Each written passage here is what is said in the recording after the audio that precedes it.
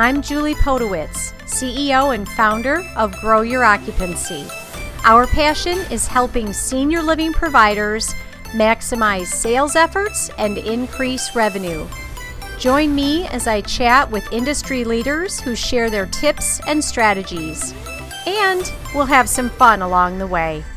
Hello, and welcome to another episode of Grow Your Occupancy podcast. I'm Julie Podewitz, CEO and founder, and today I welcome two guests. Very excited to talk with Cassie Tweten and Stephanie Harris. Cassie is the Chief Sales Officer at Arrow Senior Living, and Stephanie is the Chief Executive Officer. Welcome. Thank you. Thank you.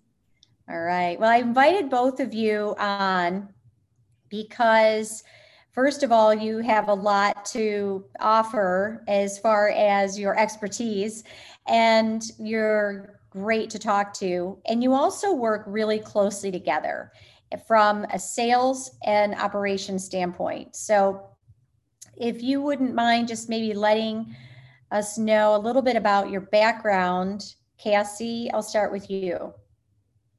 Sure. So I've actually worked with Arrow off and on since we were in turnaround. So I was one of the travelers when our parent company, where we went into communities, stayed for long periods of time, worked 7 days a week, 24 hours a day, helping fill vacancy and train teams and drive results. So when I say off and on, I did spend some time working in high-end retail. I also spent some time working in the lumber industry and sales in the lumber industry for safety equipment. But I always find my way back at Arrow. And so, working in senior housing and like helping to train the next generation of people on how we help seniors kind of talk through and walk through this process. Like that's my background here. Like I've really enjoyed, being a big part of that conversation. So. And how long have you been with Arrow on and off? 15 years, I believe. Yes.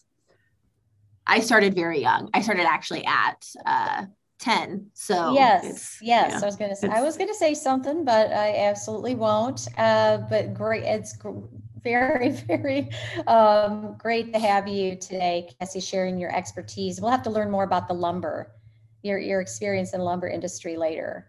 Stephanie, I think a lot of people know you and your background, but if you would share with us a little bit of your background and where you are today. Absolutely. Well, I started this company in law school, started the industry actually, though, in my teens. I wasn't quite 10, I was 19, but love the industry, really grew up, learning only the best ideas in sales and marketing and hospitality from great mentors. Started the company Turnaround Solutions that Cassie was referencing when I was in law school, in my third year of law school, and really been excited to watch the organic growth. We have now 30 communities. We do a lot more now on new development than turnaround, but that's really kind of the nature of where the industry is at today, with a lot of growth. And excited to have built the organization to a team that's really dedicated, that many people like Cassie have maybe had a moment or time where they left the organization and returned, and our folks who are at 10 years plus, and really excited to have that kind of commitment and a really solid team that have been able to manage the growth really develop the growth of this organization. So the two of you work very closely together. I know your teams do as well, sales and operations. And I know it's not as clear cut as that, because I know, Stephanie, you've had experience in all areas. I know, Cassie, you as well. But can you guys talk a little bit about how important it is that sales and operations work very closely together, and how the two of you do that successfully? Ooh, which one do we want to start? So I'll lay the foundation for the analogy. They have to work hand in glove, but we look at it as sort of like a symphony. And, each service area might be, has the first string, a department head who's really setting the stage for that particular instrument. And in order to be in concert with each other, you need a conductor. We look at that as the conductor of the orchestra is the executive director. Sales is actually behind the conductor and getting the big picture and making sure that what they're presenting is really flowing and synced together and is in harmony with each other. And that is it's feedback to the conductor, and is really kind of works sort of outside of the internal orchestra, but it's such a critical part to make sure that the seats are sold, that there are people who want to actually participate in the experience. I know, Cassie, what would you add in terms of setting the stage? No, I would agree. I think that the sales team is only as good as the people inside of the building and the way that they all work together to help a family feel comfortable and successful. So I think that it's pretty normal for people to kind of try to silo themselves in their department. And we try to work really hard to figure out how we all work together. As Stephanie's speaking about, a big part of our sales process is involving every department head and service area so that the families are having like a full scope of who they're going to engage with, because after a family moves in, their interaction with the sales team member is limited. It really depends on the relationship that they've built with resident services and the culinary team. And, it's the department, the operations part of it is so mission critical to whether or not a family or a senior is successful in a community. And so, it's really important for us to figure out how we're all talking and speaking the same language and building the same relationships. Well, one thing, Julie, I wanted to point out, we have had a lot of growth during COVID. So we've probably added a third more of our growth has actually happened since COVID hit. And so if you think about that, a good number of our team members are new. And we found ourselves in the last few weeks, I do a weekly call with our leadership team, about 100 of the company leaders we visit for about 15 minutes on Wednesdays, called All Call.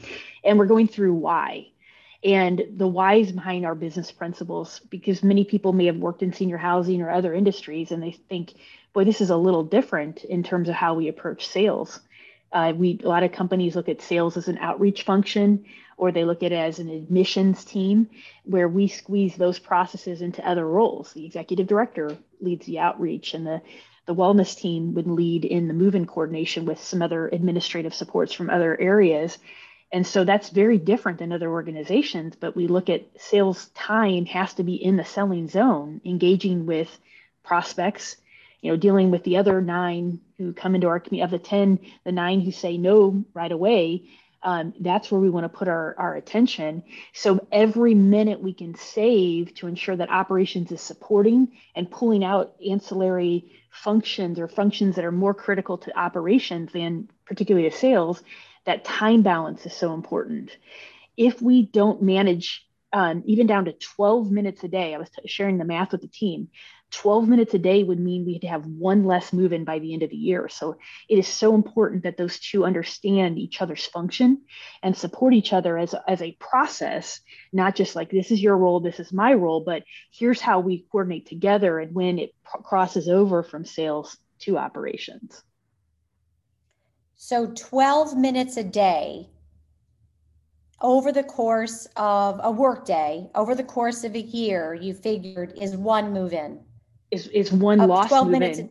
If we lose 12, right? So if you yeah. could protect, in other words, protect your sales director's time an additional 12 minutes a day, or redirect, I should say, 12 minutes. That is a really cool statistic and shows how important how important time is, number one, and how important making what might seem minor adjustments or minor changes.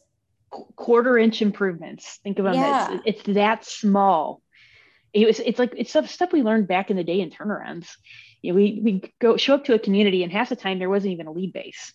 We might be able to find some carbons of names of people who inquire, looking for an apartment, or we'd find this in the carbon books and just start calling these numbers to re-engage.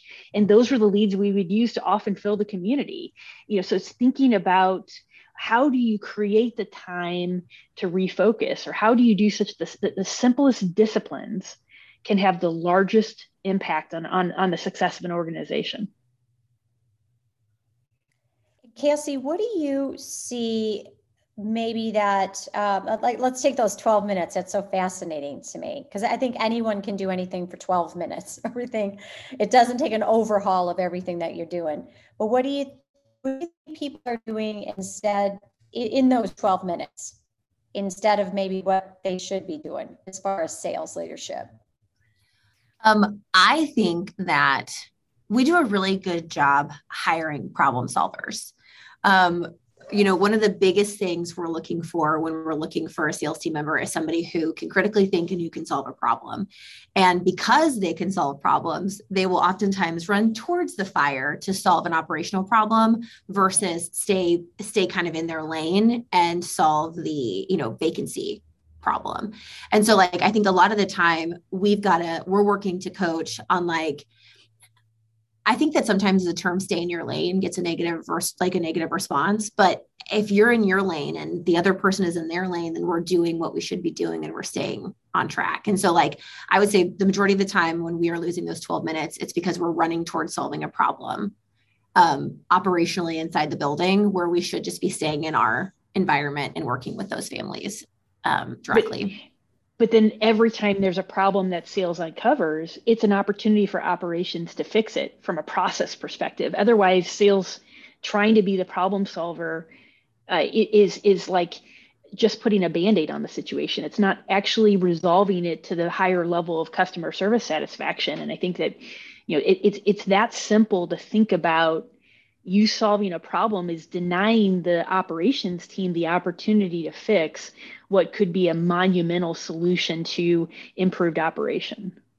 Well, and oftentimes it works more like a road bump because we put ourselves firmly between the person who can solve the problem, which is what Stephanie's saying. So we've got to remove ourselves from the middle of the problem so that the person who's actually built to solve can solve versus having to work around kind of our placement in that problem.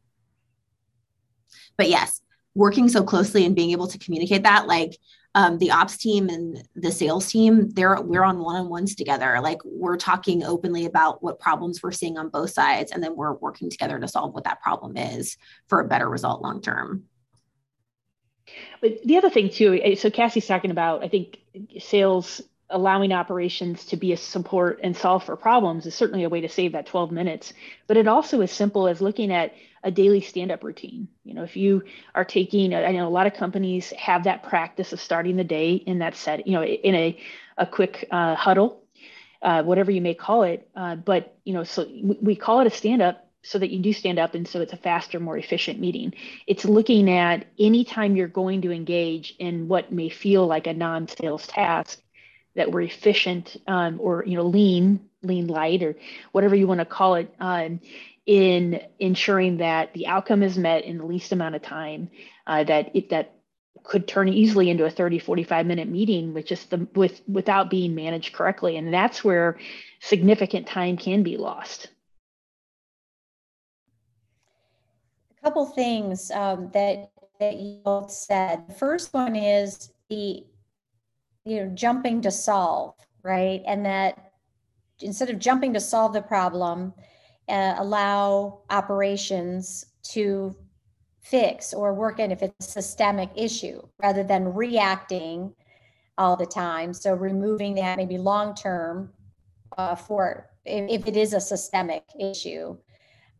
And then the second thing is, and I wanted to ask you, it sounds to me that you're building sales expectations into other roles from the get-go so that it's not, oh, geez, I have to stop what I'm doing to help a move in, or I need to go do a home visit because Stephanie is, I don't know what she's doing, but I got to, it's built in. So the expectations are that of your position. Does that sound right? I think that's the ultimate goal. I mean, whenever new team members are hired, we're talking about that process and the onboarding. We're spending that time kind of communicating how our process is different or what part each department will play. I think that it is a constant conversation because in a lot of other, like if you're coming to us from this industry, that's not always the top of the mind solution. And so like it is a constant conversation about like the part you'll play in helping a new family member or a new resident and their family kind of experience senior living. So like it is our ultimate goal. It is a constant work in progress, but yes, like our goal is that you understand the part you play in someone making the decision to move into our community. Well, and I think the other thing too I'd add, Julie, is from an operational perspective, we try to use a word that we can use through our communication devices that signals that we have a family looking around a community. We are a 24-hour business. It's almost like one of our investors had likened it to, it's like taking your car through a car wash. You get the car clean, and as soon as you get on the road, guess what happens? You get a little bit of mud on the car. The car gets dirty. That's the nature of what we're constantly having to do. So if we can have a communication tool and sharing with the team to understand that we have somebody who's in the community that's wanting to experience what it's like and is in that consideration point, we want to make sure everyone is aware to understand not only that person's there, but that they also understand what role they're going to be playing. And if it's a 30-second commercial to we're coming to tour your part of the community or whatever it may be, it can be so simple as that kind of missing communication that could set a much better stage. I am not concerned about us losing people to other communities as I am losing people to making a decision to delay. So when they come into our communities, they're often not looking what they're going to love. They're looking at what they're going to use to rule us out. And I think that that's so important that we manage the experience in a way that puts that very, very best foot forward, because most likely that's the majority of the day, but we never know, is it going to be that 1 minute we walk out of the car wash and you hit a mud puddle? I mean, that can happen.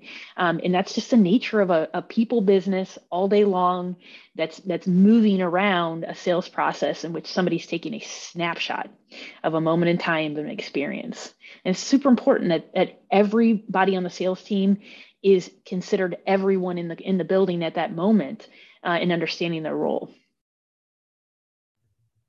Ooh, I like that. They're not looking at what they like or what's ruling them in. It's what's going to rule you out, what rules us out. And it can be anything, right? It can be the person we're in the elevator and the team member doesn't make eye contact, rolls their eyes or, makes a comment or Or somebody doesn't know somebody's name, like something so simple like that you're observing along the way.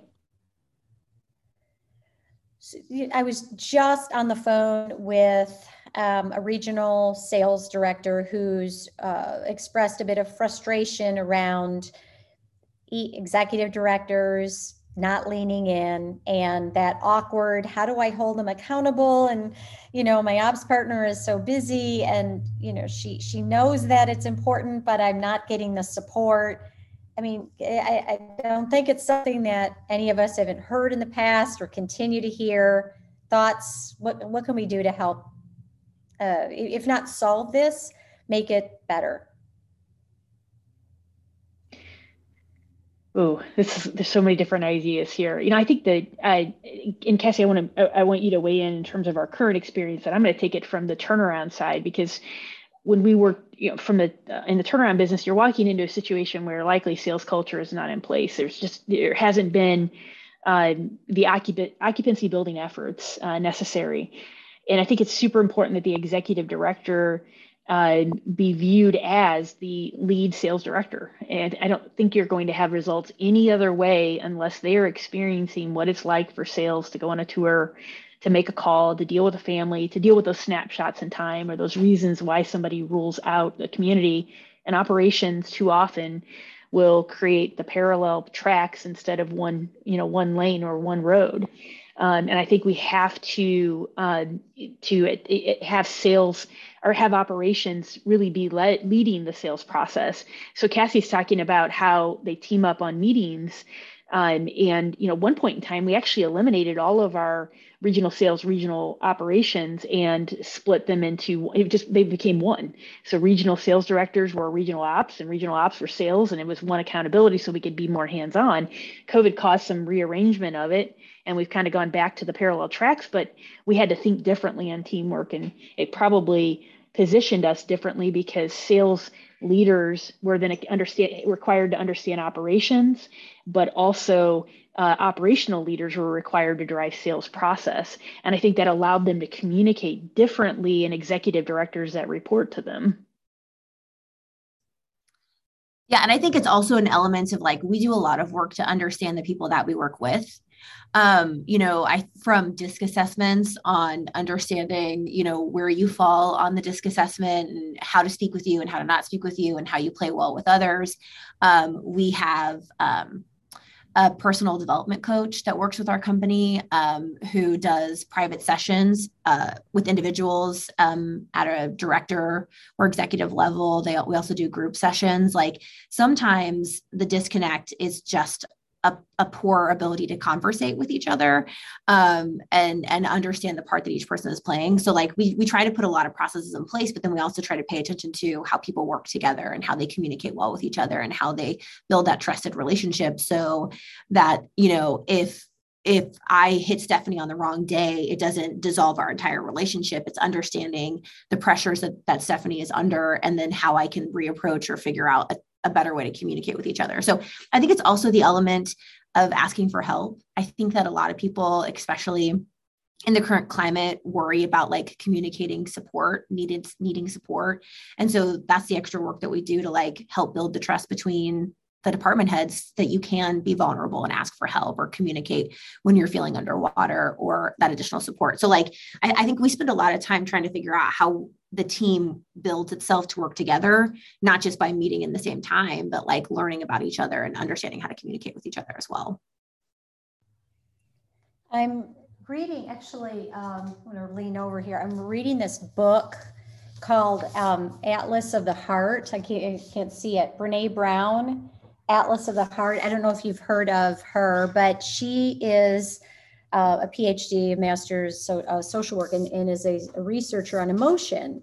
And I love all of her books, and not meant to be a plug for her, but what you're talking about, and just reading about how, the emotion, right? And how our ability to put language around emotion, or our inability actually to identify emotion or the language around that, number one, and then communicate that is prohibiting connection and communication and understanding and empathy. So I think to your point is so critical that, that yes, everybody should have the sales training and understand and operations and know your job and the hard skills, if you will, and then the quote unquote soft skills of connecting, communicating, empathy, like you mentioned, vulnerability, right? It's tough sometimes to say I need help, or I don't feel heard, or it seems to me that I'm not getting buy-in here. It's challenging. And at any time, let alone a time where we're like working in a whirlwind, which we're doing all the time. So I really appreciate you saying that. And actually, I want to make a point on that one too, Julie. It's that, so Cassie's talking about the professional development coach that we work with, and Michael Buckley, he's fantastic. And I think what has been so amazing about that is transparency is a core value within the organization. But what that means is sometimes you're having conversations that are not easy. They're difficult. They're necessary conversations. And you have to be accountable for your emotion and how you deliver, that it is clear and not emotional. And at the same time, you have to trust that the person receiving it can receive that information and is not disabled by that information, but could find, how it can be empowering. And it's very difficult to be what we call clean-brained in receiving that information, giving it, being afraid to give it, and then receiving it. How do you take it in a constructive way to build from, instead of letting it disable you? And a lot of people leave organizations with feelings hurt. And if we can give resources to allow team members to be better at receiving information, that's what allows that hand in glove coordination and allows for different, what may otherwise feel like siloed departments to function better as a team, because we can have that clear communication when I need this, I need that, and be able to call that without being worried that, Cassie's gonna freak out when I ask this of her, and like she's not gonna be able to receive it correctly. But that's part of what we do in building that muscle of managing our own emotions, that I think has been such an amazing part of allowing us to truly understand or truly begin to explore what transparency means to build trust as a core value. So the ability to communicate, and then you said to be a clean receiver. Clean brained. So a clean brained. So, yeah. And that is when that I'm not going to perceive that you are trying to do anything harmful other than to convey to me the facts of what is necessary. And so if you go back to the orchestra analogy that I said at the very beginning, if somebody's standing behind the conductor and they're giving feedback, so every single night we have a wrap-up process where people share information, and there's a section related to any operational communications that need to happen. We're that transparent. Those emails go to Cassie, they go to me, they go to leaders in the organization, so that we can get to the bottom of it. If it is manageable and something we can resolve, we want to know it. But at the same time, think of what somebody could feel if they're threatened, if you're the leader of the organization and there's that kind of massive transparency. You can't just have a process like that with making sure that each person is committed to managing their emotions and giving and receiving feedback in a way that has been developed and is more advanced than what others may naturally come at with their ability to manage emotions in any position that they're in or within any organization that they're working in. So that's why we need to be clean brained. Cassie, any thoughts on that? Yeah, it's really about like showing up. So we were actually luckily working with Michael Buckley before the pandemic hit. So we had a good year and a half under our belt of like really picking our thoughts. He really preaches that, or communicates that you can decide how you want to feel about something, because, and being clean brain means that I'm not just letting my brain run wild. Stephanie gives me a sideways look in a meeting and I'm like, oh no, she wants to fire me. No, I can assume the best of that situation. And so it was really lucky for us to have him and be working with him, a year and a half before this really heavy thing hit. And it's not just at the, home office level. People at our property level are working with him too. We also added a clinical social worker, to a person with a clinical social background to come and be a part of our organization, because we were like dealing with such heavy things.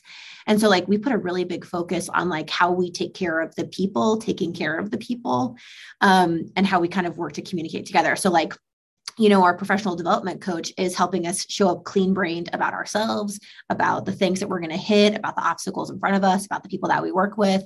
Then we've got another person here to kind of do those, to be that person who does the checkpoint for mental health and engagement and the people at the property level. I mean, we had a building during COVID who lost half of their residents in memory care. I mean, that's such an extreme loss that we feel in a really global way every day in this industry. And I think that so all of those things compounded on a 24-hour business, fighting vacancy, fighting this industry, fighting, occupancy goals and needs and, competition, it's a lot. And so that's why we really put an effort into how do we take care of the people? How do we bring it to the conversation? How do we work better? And I can say, having worked with the company as long as I have, and you talk about how Stephanie and I work so closely together, she and I are very strong personalities. We are strong minded. We have, opinions. We both are viciously passionate about what we do. And so it's good for us to be able to show up clean brain to a conversation, because the only thing Stephanie and I have time to fight is vacancy and operation, right? So we have to show up ready to fight the good fight. And that's what we just hope to give to every person. We don't have time to fight each other. We got to figure out how we are in the trench together and we work really well. So that's one of the things I feel really lucky about, working with a company who cares about how I feel about showing up or how I show up as my best self. So that's something that I really appreciate a lot, for sure. Ooh, I definitely want to have the two of you back on again. I learned so much. And, you talked about people taking care of the people who care for people. And you're really not talking that, you're walking that walk. And it is, just learning about ourselves, right? And leaning into the empathy. I love that, coming in clean brained, not assuming that the intention is positive, right? That assuming, oh gosh, like you said, oh, she's looking funny at me, or they didn't respond to a message, and therefore we've I think we've all done. I know I have. You start these narratives going, right? And by the time that you don't even want to have a conversation because you're so upset because you just wrestled it all up. So just really coming clean brained. I think that's a great takeaway for a Monday. And is there anything else? What would I ask you to share with us? If there's one thing, Cassie, one thing that somebody who's been doing this a while, somebody who's been doing sales a while, if there's one thing that you really could emphasize or re-emphasize for them, what would that be? It would be that our biggest focus has to be connecting with the person we want to put in the driver's seat. I think that it's really easy to get overwhelmed by vacancy and numbers and the occupancy goals. But if we just focus on the person right in front of us and how we help them through their roller coaster and how we help them figure out next steps and how we are thoughtful and respectful and engaged in their process, like, it makes it worth it every single day. Great advice. And Stephanie, what about someone new coming in? What would you tell them? Open lines of communication from the very, very beginning. Let good and bad information flow just as fast. And I think that, when you are vulnerable and sharing what you may or may not understand or may even disagree with, I think that is such a powerful way to begin a strong connection in any company. And I think if you can't be that version in a company, it's probably not a good fit. So coming in, I would be trying to lay that foundation from the start. Cassie Tweten, Chief Sales Officer, Stephanie Harris, Chief Executive Officer, Arrow Senior Living. Thank you both so much for spending time with me today. Thank you. Thank you.